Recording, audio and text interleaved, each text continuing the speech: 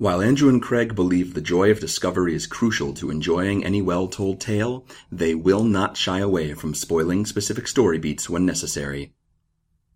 Plus, these are books you should have read by now.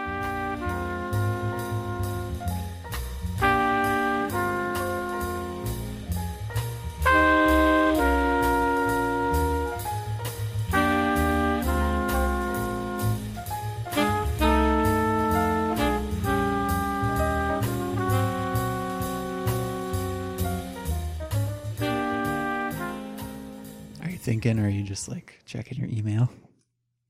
I don't know what I'm doing. Usually we just start talking and then hit a weird segue and then we segue. Hello and welcome to Overdue. This is a podcast about the books that you've been meaning to read. My name is Craig. My name is Andrew. And every week we take a book and we talk about it. We usually have something to talk about first that isn't related. We're kind of a little running on empty this week. Yeah, we got other stuff on our minds, which doesn't mean that our discussion of this book is going to be bad, because I don't know how the next 45 minutes are going to go, but I think it'll be okay. Here's something. All right. What is the one thing you do when you don't want to do the stuff you have to do? I usually do other stuff. Is there because I know I don't clean. We talked about this on a previous show. Yes. I clean a little less often than I probably should. But I will start straightening up if I have work to do. Like if I have stuff to do, I will be picking up clothes and putting books away and getting my life in order, because I don't want to face the things that will actually put my life in order. Yeah, right. Like and that applies both to like domestic things and to I don't know, like I'll start finding like little fix up projects to do around the house. Like a couple weekends ago, Susanna was out of town and I don't remember what I was supposed to be doing. Probably writing something or something.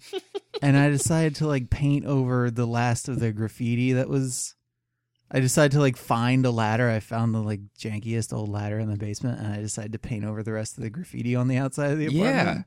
Yeah. And I got that done and it looks good now, but whatever it was that I was supposed to be doing did not get worked on during that like hour and a half. I don't put things away as often as I should either. Like I will just like kind of put things down when I'm not using them. Mm-hmm. So I think I tended to start just putting stuff away when I am procrastinating, kind of hoping that whatever I am supposed to do also gets put away, I think is the idea. Sure. I mean, do you distract yourself by doing related activities or just No. Okay.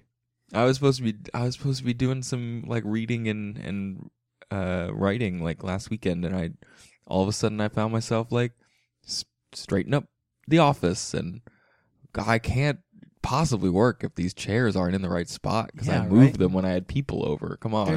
There's also that, I think, related sub thing where you realize that you're not getting anything done like pretty consistently, and you figure that there's like this one thing you can get or change that you can make that will totally fix all your productivity problems forever. Well, I know what when it is. Really the dishes are dirty. The problem is you. The dishes are dirty. That's what's preventing me from being productive. That's not it. I'd get back to all those phone calls if I just did my laundry. That's how it works. Yeah, pretty much. Speaking of laundry, I guess we got a fan email this week. You said we did get a fan email. It's from our old friend Colleen. Hello, Colleen. Colleen, how are you? I'm good. Are you reading it right now? Are you writing it and reading it right now? No, I'm just saying we're fine. She says, "Dear Crandrew," that's a pretty good name. I enjoyed the Rosemary's Baby episode and all the spooky stories in general. Thanks. Kevin and I think that's her husband, right, Kevin? Yeah, I know. We did go to their wedding, so yeah, I'm just playing dumb for the radio. Oh yeah, no, I guess it's her husband. I social engineered this guy I know, Kevin. Information. My friend Kevin and I, my stranger friend Kevin and I, recently watched the film Rosemary's Baby. It seems like Roman Polanski stayed true to the book. Have you watched the film, Andrew? I have not. No. I have. Like I said on the podcast, I haven't really watched it either. She wanted to know what our thoughts are on the adaptation, so we'll have to get back to her on that.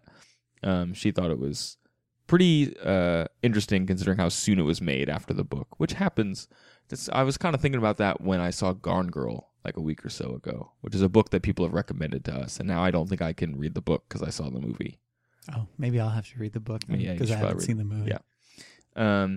She also just said that she had fell behind on the show for a little while, but enjoyed catching up. Apparently, it's a good show to listen to while cooking.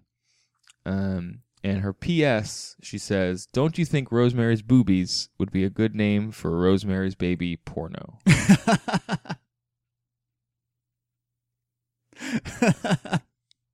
Obviously, yes, I do. I'm just going to let that one hang there for a little bit. So to speak. Speaking of sexy time stuff, Andrew, you decided to read a book this week that you promised me would be just as sexy as it was spooky. What book did you read this week? On the recommendation of our listener and friend Kirsten, I read a book by Anne Rice called The Mummy or Ramses the Damned. And when we put out the call for spooky books earlier this month, or maybe the end of September, whenever it was, I jokingly asked if we could get some books about sexy mummies up in here, because there's the sexy vampires of Twilight. There was that like Frankenstein, like that. Do you remember recently there was that Frankenstein movie where there was like this ripped, like sexy Frankenstein fighting monsters? There was that. I mean, there. Do you mean Hellboy? What are you talking about? No, not Hellboy. No, nobody thinks Hellboy is sexy. That's why he's so misunderstood. But there's a lot of sexy monsters. Yeah, sexy misunderstood monsters. And I wanted some sexy mummies. And so this is the book that I got.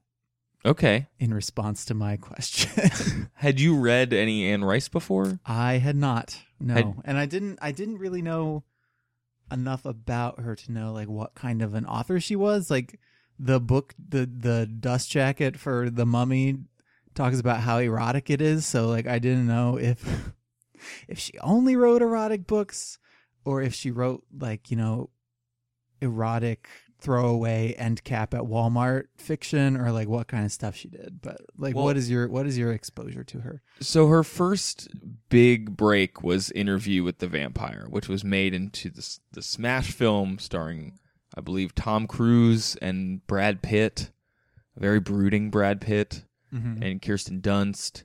I think Benicio del Toro was there, and you were there, and you were there. And then there were a couple sequels to that, but after she wrote Interview with the Vampire and people kind of liked it, she wrote these two like really hyper-researched historical novels. I'm trying to find their names because I forget them. Feast of All Saints and Cry to Heaven. I don't even know what they're about because apparently they were not very well received. Well, yeah, and that's, the reason she wrote those in the first place is because critical reception to Interview with the Vampire was unkind. Yeah, and she had a hard time getting it published in the first place. She shopped it around to different publishers. She like developed OCD in there somewhere. Yep, from the rejection of it. Yeah, and like it was 4 years I think before she got it published, and then it was not well received at the time, and so she retreated from genre fiction for a while. But I'm happy to report that she went back to that well. Well, emphatically, like many times. I've only read 3 Anne Rice books, and they were all written only 3? They were all written under a pseudonym. I don't think I've read 3 books by anybody. That's not true. I'm just joking. That's not true. Lord of the Rings. You've read plenty of R.L. Stein books, I'm sure. That is absolutely true. You used to live on Fear Street. Let's go. Come on. No, I did own a vacation house. I owned a summer house on Fear Street. I hate you. Yeah. On an ill-advised reading excursion in high school, I read the 3 erotic novels that Anne Rice published under a pseudonym. Okay. They were an erotic retelling of the Sleeping Beauty myth. That sounds gross. there was like sex slavery and lots of. It was weird. Okay. It was weirder than 50 Shades. Let me tell you that much. Okay. So I'm not surprised that she just kind of snuck a whole bunch of sex into her other books. Yeah. There's other, trivia about Anne Rice that we could kind of talk about. I think our favorite one was you want to talk about it? Her first name at birth was Howard. Yeah. And there are conflicting stories about why her name was Howard. The story that she tells is that her mom was sort of hippy-dippy and thought that it would give her a leg up in life to have a man's name, which, like, knowing some people who have, like, gender versatile. What is the term I'm looking for? They have names that can be either boy names or girl names. I can't. I've never heard gender versatile before. I've just made it up. Okay.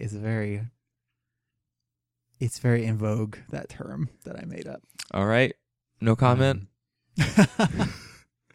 Yeah, I think that is not entirely unfounded. Like the idea that a man's name or something on a resume would get noticed in a way that a woman's name might not. I've heard. I have a couple colleagues who've used if they use initials as their names instead of like their actual name, either on resumes or like marketing materials. They've done that in the past, and it's actually, I think that they've stopped since because I think there's a better cultural dialogue around that type of thing now.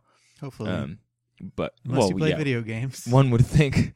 But that's definitely something that people have done, and people have. I was talking about that actually in the office a couple weeks ago. People getting different responses to their resumes based on what their names are on paper, for better or for worse. So, yeah, I could see why her hippie mom might have thought that was a good idea. And then maybe why Anne Rice was like, no, thank you. Yeah, apparently on the first day of school, she, like a nun asked her what her name was, and she said Anne because she did not want to be Howard. And then she got it legally changed later. Okay. Yeah. We can talk about this as we talk about the book, but I think what was kind of not pioneering. I would say that her work in the vampire books that she's written, because she's written like 10 of them at least. I believe they're collectively called the Vampire Chronicles, right? Yes. They've kind of informed a lot of contemporary vampire fiction as, popularizing this vampire who is like a tragic, wistful character. Yeah. Who kind it's of all just paving the road to sexy vampires. Yeah, basically, kind of lamenting their immortality rather than just feasting on a bunch of dumb humans. From Interviewed with the Vampire to Angel to Twilight. That's you could draw that flow chart. I think there might be other stops on that bus route, but that's the start and the end. Yeah, when you look at it on the schedule, it's you go in one direction, you go to vampires. On Saturday, you don't stop at Angel. It's the express that goes right to Twilight. They were rerouting it to Spike for a little while. You had to get off and take another bus. But the main thing is that, critics on, not just people like critiquing her work, but as people have been writing about her work, they say that she identified with the vampire, identified with the other rather than identifying with the victim, which I think is something we saw when you read Dracula like a long time ago, is that those stories were always about the victims of the supernatural. And I think Anne Rice was at the forefront of this wave of fiction that was about the vampires as the heroes or as the people to be identified with. Sure, yeah. And she's even if critical reaction to her stuff has generally been kind of mixed, she has had stuff hit the New York Times bestseller list and hang out there for quite a while. So she's, the general public receives her stuff pretty well. So she's successful, and I think she has secured her place in like the pantheon of genre fiction at this point, right? Yeah, I think of her the same way I think of Stephen King. Like Yeah, she's just yeah. she's just there. She's writing stuff, and people are always going to read it.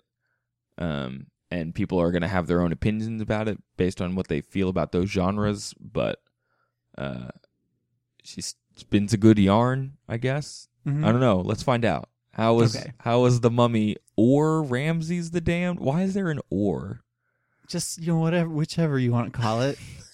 The title is a Choose Your Own Adventure. Just A/B testing the book of the name. The name of the book. This book is about a mummy? It is about a mummy. Okay. And his name is Ramses the Damned. Okay. All right. This book was published in 1989, and I'm going to start with the ending first. It ends on a cliffhanger, but it was never followed up by a sequel. Okay. But in just this year, she was saying that she's getting back into the fictional universe that she established in this book, and she may, in fact, write a sequel finally. Ramses the Mummy or the Damned. That's not a good title. We're workshopping it. She's got time. The Mummy 2, still damned. So there's this book. And it feels like an attempt to establish another franchise that just didn't end up going anywhere. Okay. So it takes place in 1914, primarily in England, but also some in Egypt because, mummies. All right. I feel like we're going to have to be careful not to just constantly just go, because, mummies. Because, you know how mummies are. Ugh. Okay. Before we get lost in mummy sex plots, what is an Anne Rice mummy? Like, I have a good idea of what an Anne Rice vampire is. They're very wistful. They're very pretty. They're very old. They're not as, sparkly as Twilight vampires. What sets an Anne Rice mummy apart from any other mummy that you've seen? It depends on the mummy. Wait, there are multiple mummies in this book. It's called The Mummy, Andrew. Some mummies or Ramses the Damned and Friends. So it depends on the mummy. Like if the mummy, just for example, just to throw something out there, if the mummy has not drunk eternal life elixir, then it's just a mummy. Okay. But if the mummy walk around? No, they're just dead mummies. Okay, so it's not like all mummies ever get to go bah and No. It's only if the mummy drank eternal life elixir that it mixed from common ingredients that it got from a wise old witch woman. Okay. Is it able to get up and walk around? But it needs the sun, so if it has been in the dark for a long time, it's just going to go into this deep sleep and it's not going to be up and walking around and having sex with people. Okay, so it's like a reverse vampire, but darkness doesn't kill it, it just puts it to sleep. Right. And there is, at least in this book, there is no way to kill something that has been affected by this super elixir. So why didn't more people drink this elixir? Because only Ramses knew about it, and he didn't want to give it out to everybody because he realized early on that it could be a blessing and a curse. Go figure. Here's the example. Here's the historical example. Is he tries to give it to some animals. Some animals? Yeah, I almost said animals. We'll just roll with it. Some animals and some plants thinking we'll harvest this wheat and then it'll grow right back. Yeah, totally. And nobody will ever be hungry again. But then he discovered that when people ate the wheat, it just went down inside them whole and they all died. Oh, no. It kept restoring itself inside them and it caused widespread calamity among the... Like the urban legend about eating a watermelon seed and then you get a watermelon inside you. I forgot all about that one. But yeah, it's like that. Except way faster. Oh, no. Okay. So Ramses was onto it. He was like, guys, please don't eat my magic fruit. Yeah, so Ramses is this Egyptian pharaoh like way back in the day, and he drinks this magic elixir, and he's the ruler of Egypt for a long time, and then he decides to go to sleep. But he tells the people who tend the catacombs or whatever that if any ruler of Egypt ever needs some like really sweet advice, like come and shine the sun on me and wake me up. So many centuries later, Cleopatra. Cleopatra, not just some Cleopatra. No, actual Cleopatra. Yeah, like historical Cleopatra comes and wakes him up. Okay. She needs some advice. And they fall in love, and he's trying to teach her how to be a good ruler. And she's doing fine until Mark Antony shows up. No, wait, I read this play, and there was no mummy in it. I believe the play is apocryphal. I think this is the historical account. Okay. So Antony shows up. And Ramses is like, this guy, Antony's bad news, but Cleopatra loves him so much that she follows him into ruin, basically.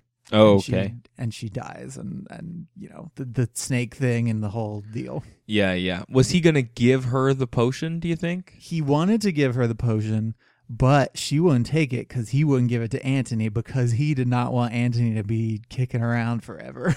He did not like Antony. That's probably wise. Antony would have had sex with all of us by now. Yeah, so there's like, he does have the sense that with this magic super elixir, like with great power comes great responsibility or whatever. Like he realizes how awful it would be to have like armies of immortal soldiers running around and killing everybody, or like, you know, what if everybody on Earth got their hands on this elixir and just nobody ever died and we all ended up suffocating ourselves because there just wasn't enough room left for us. But we couldn't die.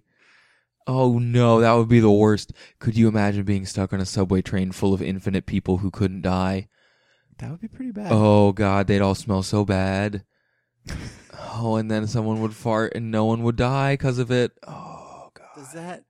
I don't know what Philadelphia is like, but I have not experienced that one myself. If you were stuck in a subway car and people were crammed in like sardines and then someone farted, someone would have to die. It's the cosmic balance. Man, that's one I have not heard of that one. It's from the same book I got the watermelon thing from. What like Ben Franklin almanac did you read all this stuff in? It's called Rich Richie's Almanac. It died out just before Poor Richard's got popular. Yes. It was his first try, and then he decided It's a pen name. To go more like populist with Poor Richard. One was reading it. So this all happens like before the events of the book. This is like the backstory. And it's like, is it unspooled as the book goes along? Yes, yeah. Okay. You get snippets of it in flashbacks from Ramses' perspective. Okay, so is Ramses the protagonist, or are we dealing with some British folks? He is one of many protagonists, and we're gonna run through this chart that I made later. I made a chart of all the characters oh, no. and their relationships to one another. The last time we did this was Jane Austen, and it didn't work out too well. This is like an Austen novel worth of foppish aristocrats. Like Great. It's a very tangled web. Okay. Yeah, so we get perspectives from a lot of characters in the book, some protagonists, some antagonists, some people who are just hanging around.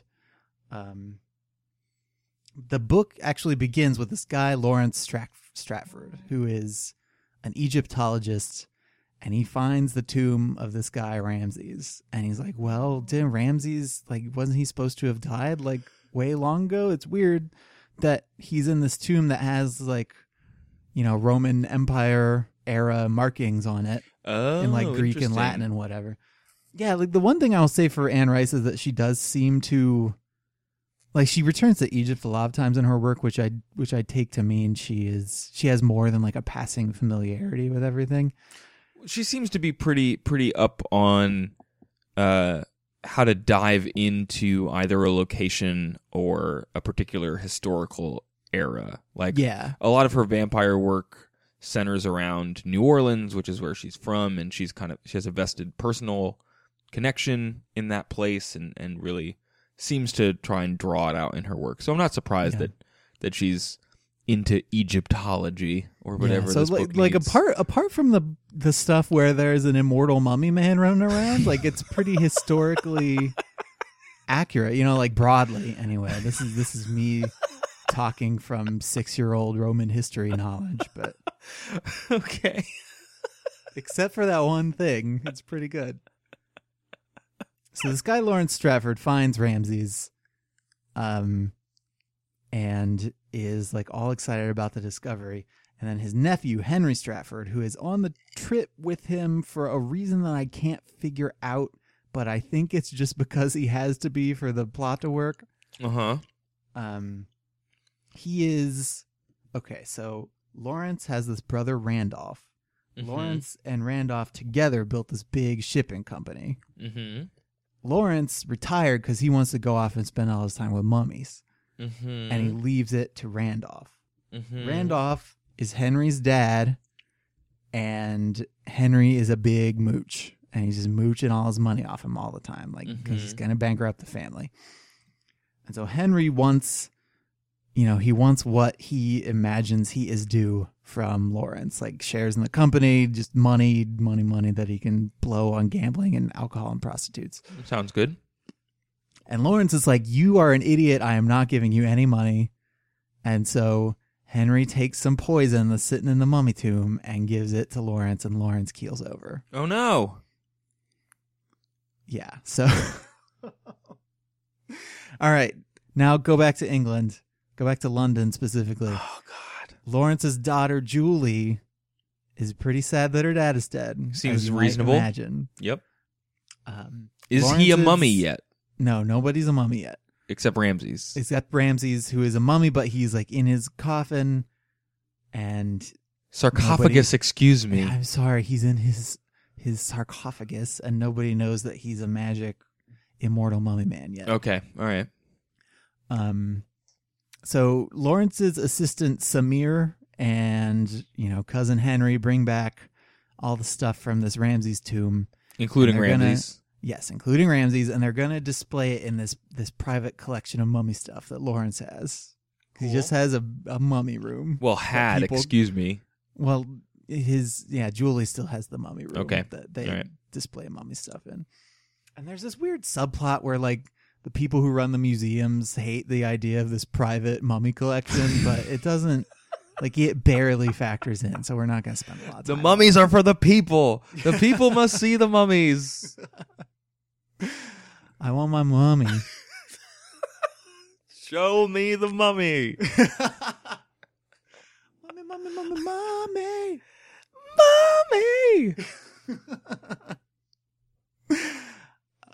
All right, so they bring Ramses and all his stuff back to the mummy room. And again, for reasons that I'm not really sure why, except because this needs to happen for the plot to move forward, they decide they're going to have like an open casket mummy showing. Wait a second.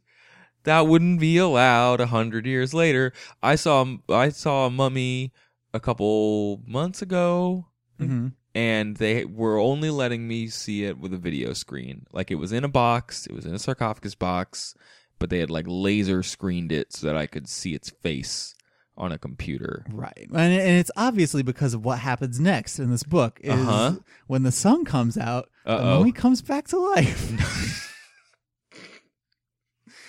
So yeah, Henry is trying to get Julie to give him the same stuff that he wanted from Lawrence. And he once again tries the old mummy poison and the coffee trick on Julie. Okay. And then this mummy stumbles out of its sarcophagus and attacks him. And eventually, like, all his linens and the dust and stuff falls off of him, and it turns out that he's this hunky, handsome man. Well, he's perfectly preserved. Yeah. In that box. I mean, the sun like restores his skin and musculature and his hair and stuff. Oh, so did he come out looking all gross? He came out looking all gross, but he very quickly became quite fetching. Oh, how is he described in the book?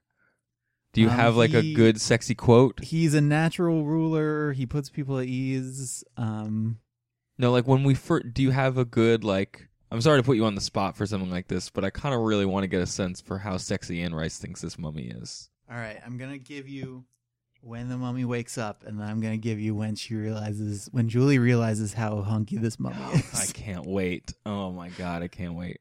All right. For what she saw behind him being Henry, caused Yep. her to freeze in her tracks. Reason ruled against it, but the evidence of her senses was undeniable. The mummy was moving. The mummy's right arm was outstretched, the torn wrappings hanging from it. As the being stepped out of its gilded box, the scream froze in her throat. The thing was coming towards her, towards Henry, who stood with his back to it, moving with a weak, shuffling gait. That arm outstretched before it, the dust rising from the rotting linen that covered it, a great smell of dust and decay filling the room. So that's like a classic mummy. Oh yeah, no, it's straight up mummy. That's like out of the movies. That is a mum-y coming at you. All right, and then so the mummy like gets cleaned up. Like Ramses is attacking Henry because he, through his deep dark sleepiness, knows that Henry killed Lawrence. Oh, weird. And Julie is being all nice to the mummy, so Ramses is into her. And kind of nice like to her. when babies are in the womb and they can tell who their mom is. Is that what's guess. happening? I don't know if Ramses just like imprinted on her or what the deal was. Okay, so it's. I'm trying to think of a parallel thing, but it's like when two beings who don't know each other and can't speak the same language, but like have no ill will toward each other. Like they're more curious than fearful. Like that's their initial interaction with each other. Are you talking about the first time you brought home your kitten? Like, what are you talking about? No. I'm just like, I don't know. I'm sure this happens elsewhere in fiction. Anyway, there's that scene in Love Actually where that guy falls in love with that lady, then they can't speak the same language. Maybe it's just like that scene in Love Actually. Is it like that one, or is it more like the one where the guy from The Office is in porn? Which... What? The guy from the British Office when he's in the pornos. I can't make it past the first episode of the British Office. I'm sorry. Okay, never I know mind. that makes me like a heathen, terrible person. Yeah, but all right. Tell me how sexy that mummy is, please. all right. They realize that they have no ill will toward each other. Okay. And they're just trying to figure out how to communicate. And The sun healed him by now? Yes, the sun has healed him.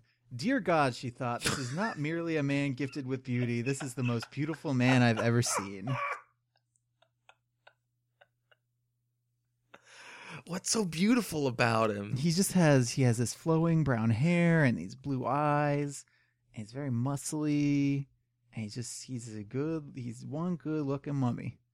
Oh man. This is a little later in the same chapter when he's I don't know, she's in like a slip, I guess. This happened pretty early in the morning, so she's still in her jammies. Wait, in the mummy room? She's in her jammies in the mummy room. Yeah, but the mummy room's in her house, so, That's what you get for putting the mummy room in your house. Well, if you had a mummy room in your house, like, you wouldn't always put on your 3-piece suit to go check it out. I'm not going to put my They're your mummies. You can go in there naked if you want. I'm going to go make some coffee. Check this out, and mummy. Put my bathrobe butt on the sarcophagus while I read the newspaper. Yeah, for the first time, she understood the simple meaning of the word regal, and another word came to her quite unfamiliar, yet perfectly appropriate. It was comely. Ew. And it struck her that no small part of his beauty was his expression. He appeared wonderfully clever and wonderfully curious, though quite collected all at the same time. This is all sexy. Did all those words begin with C? Many of them, yes. Oh, it all goes back to comely. He was not looking at the lace. He was staring at the shape of her breasts beneath the loose silk, at the contour of her hips. He looked at her face again, and there was no mistaking his expression. It was passionate suddenly. He drew closer and reached out for her shoulders, and she felt his warm fingers tighten. So, okay, Kindle tells me this is 21% of the way through the book. It sounds pretty sexy, right? Like, it sounds like they're just, in a lesser book, I think they would bone down right there, even though he hadn't speed read a bunch of books and learned English in half a day, which he does. Okay. That sounds like a good montage that I could watch. Just imagine Eye of the Tiger playing. I don't know. I'm now getting snippets of that scene in Austin Powers where he's like sadly watching TV, playing with that like Nike pump up Air Jordan, and like he doesn't understand what time he's in. I don't know why I'm getting sad time traveling mummy in my brain right now. I don't know why you're doing that. Okay, so in a lesser book, they'd bone down right now. In a lesser book, they would bone down right then and there. The thing about this book is they don't bone down till like over halfway in. What else is this book about then? There are lots of moments of tension and stuff. Okay. But they don't bone down till halfway in. I don't know. There's a lot of other stuff. There's so many people, and they go so many places. We don't need to talk about the whole plot. What's going on in this book? What is it? All right, what is it about? Let's just give you the gist of it, because that the mummy stuff that explains Ramses' deal. And like he and Julie are obviously gonna be cool, like sex wise. Yeah, they had a good mummy meet cute, and it's gonna work out for them. Mummy cute. So Julie makes up this name for him. Stop Reginald Ramsey. Stop it. And he's supposed to be an Egyptologist that is just visiting from like out of the country. What accent does he speak with? He learns English with an English accent. Okay. So he starts out by mimicking the things that people are saying, and then because he learns English from English people, that's how he sounds when he talks. So it goes from the never mind. I had a joke and then it left me. Good talk. The sun went down and my joke retreated into a sarcophagus. Julie, Reginald Ramsey, this friend of the family named Elliot, Elliot's son Alex, who is in love with Julie, but the feelings aren't reciprocated, and also crappy cousin Henry, and all decide to go to Egypt together. Because Ramses wants to see the place where he was from and just get some closure on some stuff. Because it turns out that Ramses is still kind of in love with Cleopatra and still kind of is pining for her a little bit. Well, that makes sense. He basically was probably having like dreams about her for millennia. Yeah. So this is going to factor in pretty heavily here in a little bit, because Ramses still has some of the magic mummy elixir. Was it just like in his pocket? He does actually literally strap 4 vials of it to his belt and carry them around with him, which doesn't seem super safe. Like if someone bumped into you, you could just have life elixir running down your leg. Gross. Ew. No. You gotta take that back. That sounds like a real bad middle school like embarrassment moment. That's it does. terrible. We're just gonna roll with it. Oh God! Keep going. So he's on the boat going to Egypt, Mm-hmm. or no, they've arrived in Egypt at this point, and he buys like this mummy hand from some huckster on the street. Is he like, this is my friend's hand? What have you done? He's like, this is a legit mummy hand. This isn't just some guy who somebody they made into a mummy. Okay. And he pours some of the life elixir on it because he doesn't know exactly how powerful it is. Like, can it just make things that are alive live forever? Can it bring stuff back from the dead? And through his experimentation on this hand, which starts flopping around in the sun, Great. he discovers that the life elixir can bring stuff back to life. Does it like turn into like a full person? No, it's just a hand, and he is like terrified by what he's done, and he chops it up into little pieces and he throws it into the ocean. Oh my God. So he chopped up Thing from the Addams Family. Yes, he chops up Thing. Later on, the whole party goes to a mummy museum in Egypt. Okay. That's as specific as I can remember from the geography. Just that it was in Egypt. You don't know what city. It was in Egypt, and it was a mummy museum. And it was they're just near a walking through the pyramid. mummies. And Ramses at this point is like, oh, this is not the Egypt that I remember. I'm super bummed out. I just want to leave. Like he's every 8-year-old who's ever been dragged through a museum until they get to the end and they find this anonymous mummy that was just like found in this mudslide. And it's Cleopatra. No. And he recognizes her and he goes back to the museum at night with a vial of mummy elixir and he brings her back to life. But he does kind of a crappy job and he doesn't get the elixir everywhere. So she's kind of like half How does that formed, work? and her brain is not like all the way restored. So she's kind of insane and she starts killing people. And then later on, Elliot helps her well, first he has sex with her. Wait. Even though like some of her bones are still sticking out. No! Stop it! Oh! Hey! Wait a second! And then he helps Ramses like rub more elixir on her and restore her fully. Okay. And then Cleopatra kills some more people. But she's still a jerk even though she's like back to normal? She is really mad at Ramses because he wouldn't give Antony the elixir still. Like it's, she's been revived hundreds, thousands of years later. This is like when you run into... But it's wait, like, it's just like she woke up and she still like feels all the feelings. This is like when you run into a friend from high school and that person... Is it like this? And you all of a sudden just start feeling all the high school feelings about him. And you just get mad at him for things that are 15 years old, except in this time, it's 1,500,000 years old. Neither of those. Yeah, that number's not right, but yeah. No, I get what you're saying. Like, I don't care who farted near you in band class. Like, get over it. You have farts on the brain. You gotta... Why is all your stuff with farts this week? I'm sorry, I don't know. You have a bad experience recently. So Cleopatra, I don't know, almost kills Julie, but then thinks better of it, and then tries to run away with Elliot's son Alex, who is thoroughly smitten with her. Like, they also have some sex. Great. And then, like, Cleopatra's car gets hit by a train, and they all assume she's dead because the heat or whatever of the explosion would not have existed in Ramses' day, and maybe that's the limit of what the elixir is.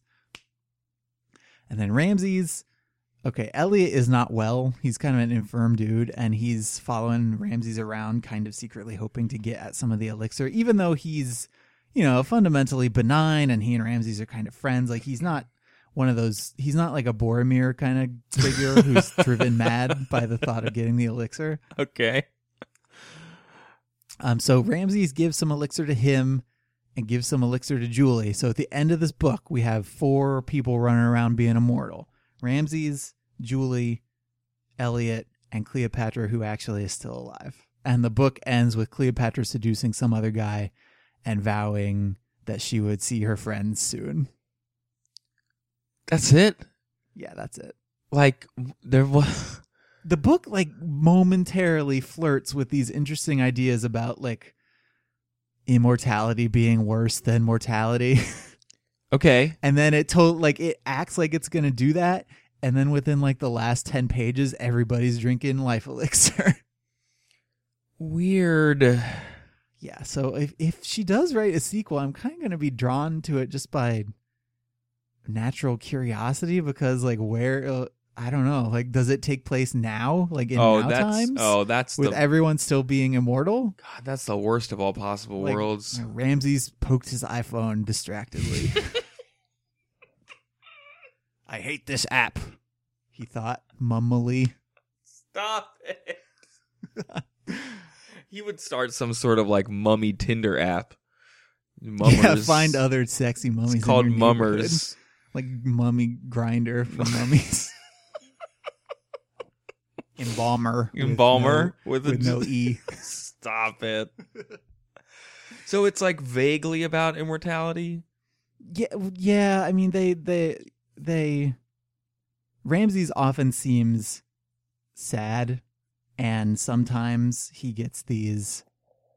I don't know. Sometimes he realizes just how lonely he is, and how lonely he's gonna be if he's the only immortal guy running around. Like, yeah, and there are those.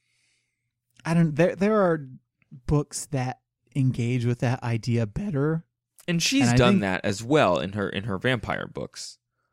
Okay, and I haven't Rice read any of them, so I don't have any context for that. Okay, but yeah, like even like it made me think about, and I know I just made a Boromir reference, but it made me think about Lord of the Rings. Okay, because elves are immortal and men die. Yes, and even though there's some men who are like, I don't want to die. Why do I have to die?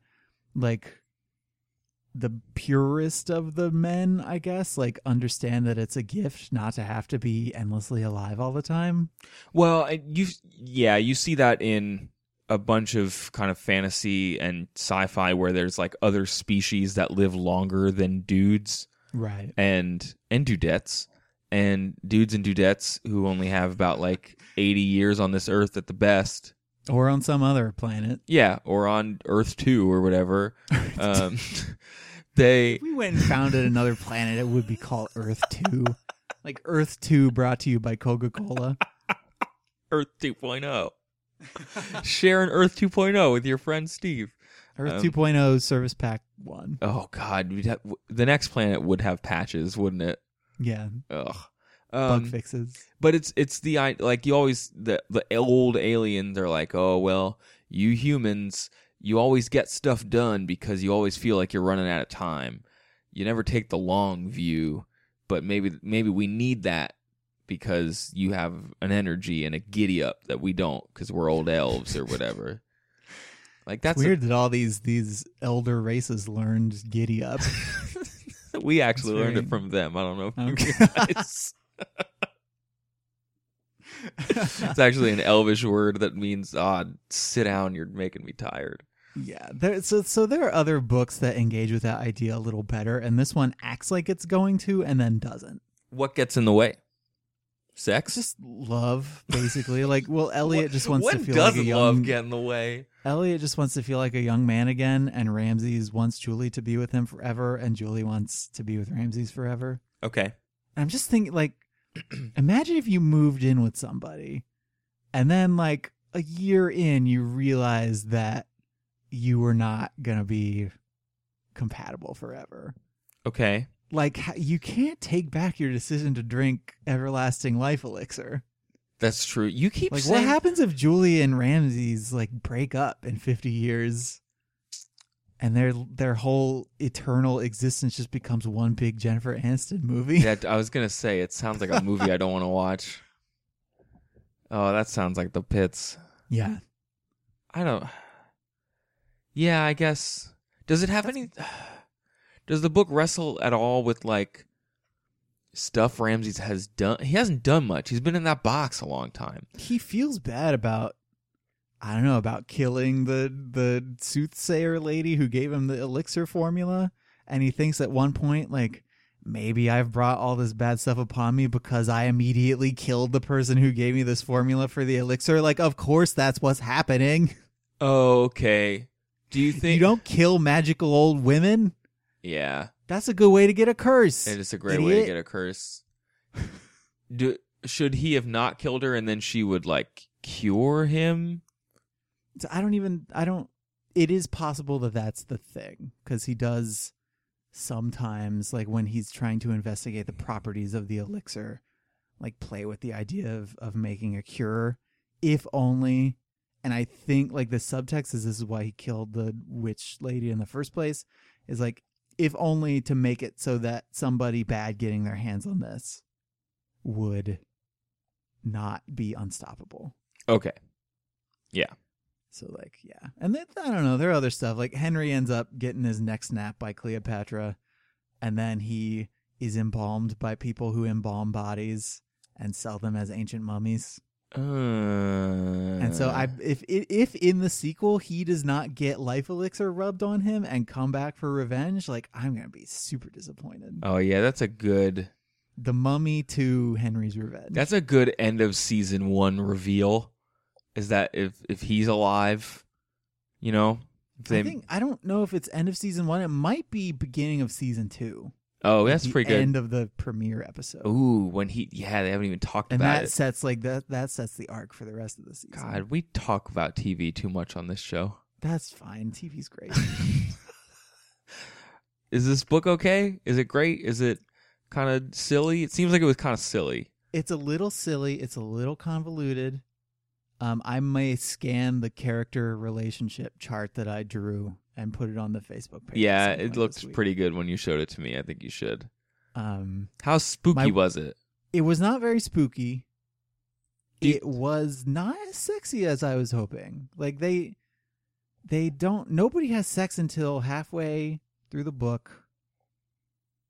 And after that, the sex is, I don't know, like, Cleopatra has a lot more sex than Ramses does. And when she shows up, the book pretty much tells you that she is kind of crazy, so you're not, like, supposed to be into... Are you supposed to be into her sex?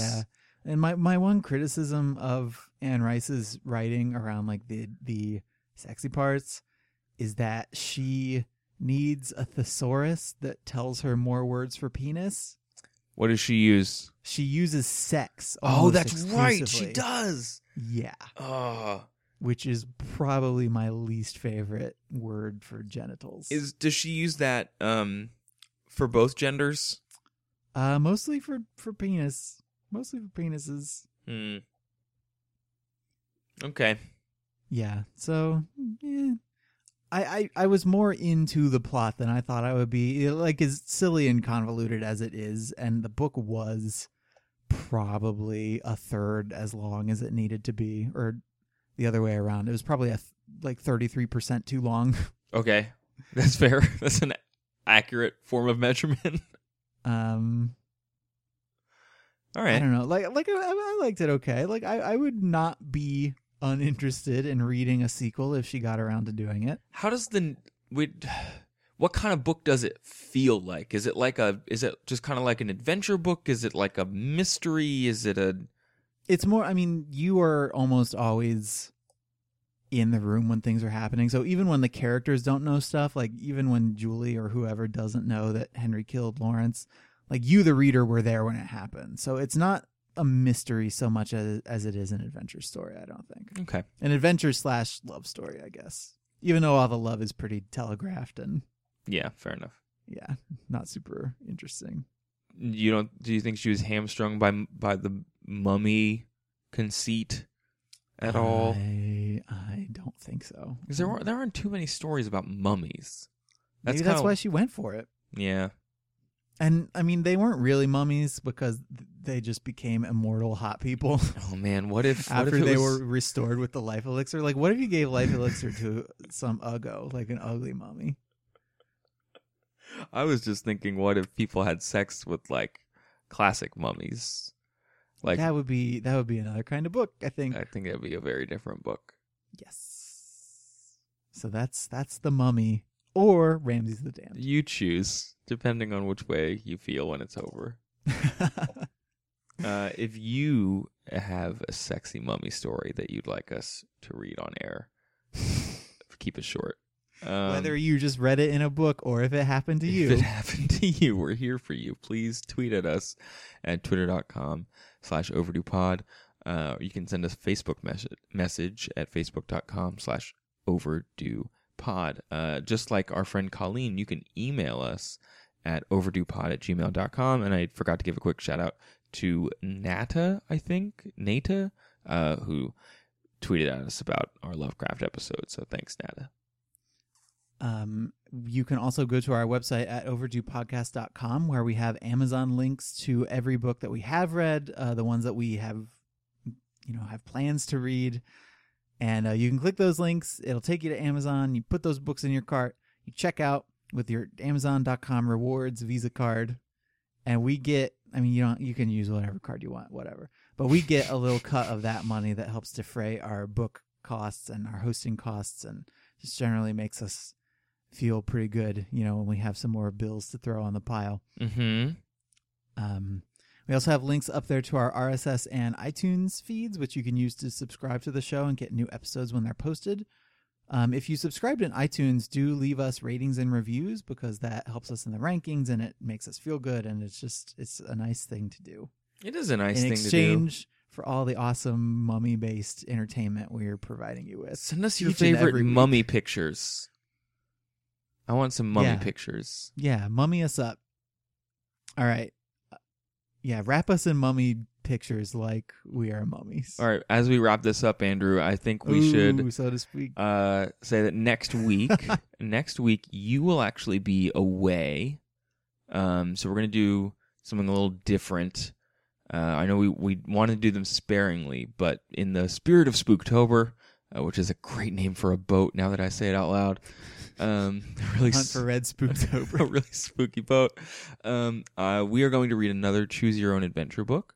In the spirit of kind of getting another show up next week while Andrew is away. He's getting married. And And so that we don't leave you guys in the lurch for a week. We're going to do another one of those. Hopefully it'll be fun. We are reading, what is it called, Andrew? You Are a Monster. It's a very accusatory book. So I'm interested to see how that goes. And then the week following, we're going to do a guest episode with myself and a good friend of ours, and I believe a Murakami book. Am I saying that? I'm not sure. We'll do more extensive research for the next episode so we can fill you in. Yeah, it's going to be a Murakami book, but I don't remember which one. So yeah, look forward to that. That'll be in the first week of November, not Spooktober. Spooktober will have come to a close. If you have really compelling like turkey fiction to send our way, like do that for November, I guess. And then we'll probably be on the lookout for some holiday books in December, right? Because we hit some of the big ones. We hit Christmas Carol. Yeah, I want to send us your obscure holiday books, and let's all holidays just like are welcome. Christmas, yeah. Even if it's not appropriate to December, all holiday suggestions. I want some Hanukkah books. I want some Arbor Day books. Yeah, that'll be fun. All right, is there anything else? We got everything? Nope, hit him with the close. All right, everybody. Don't have sex with mummies and try to be happy. Impossible.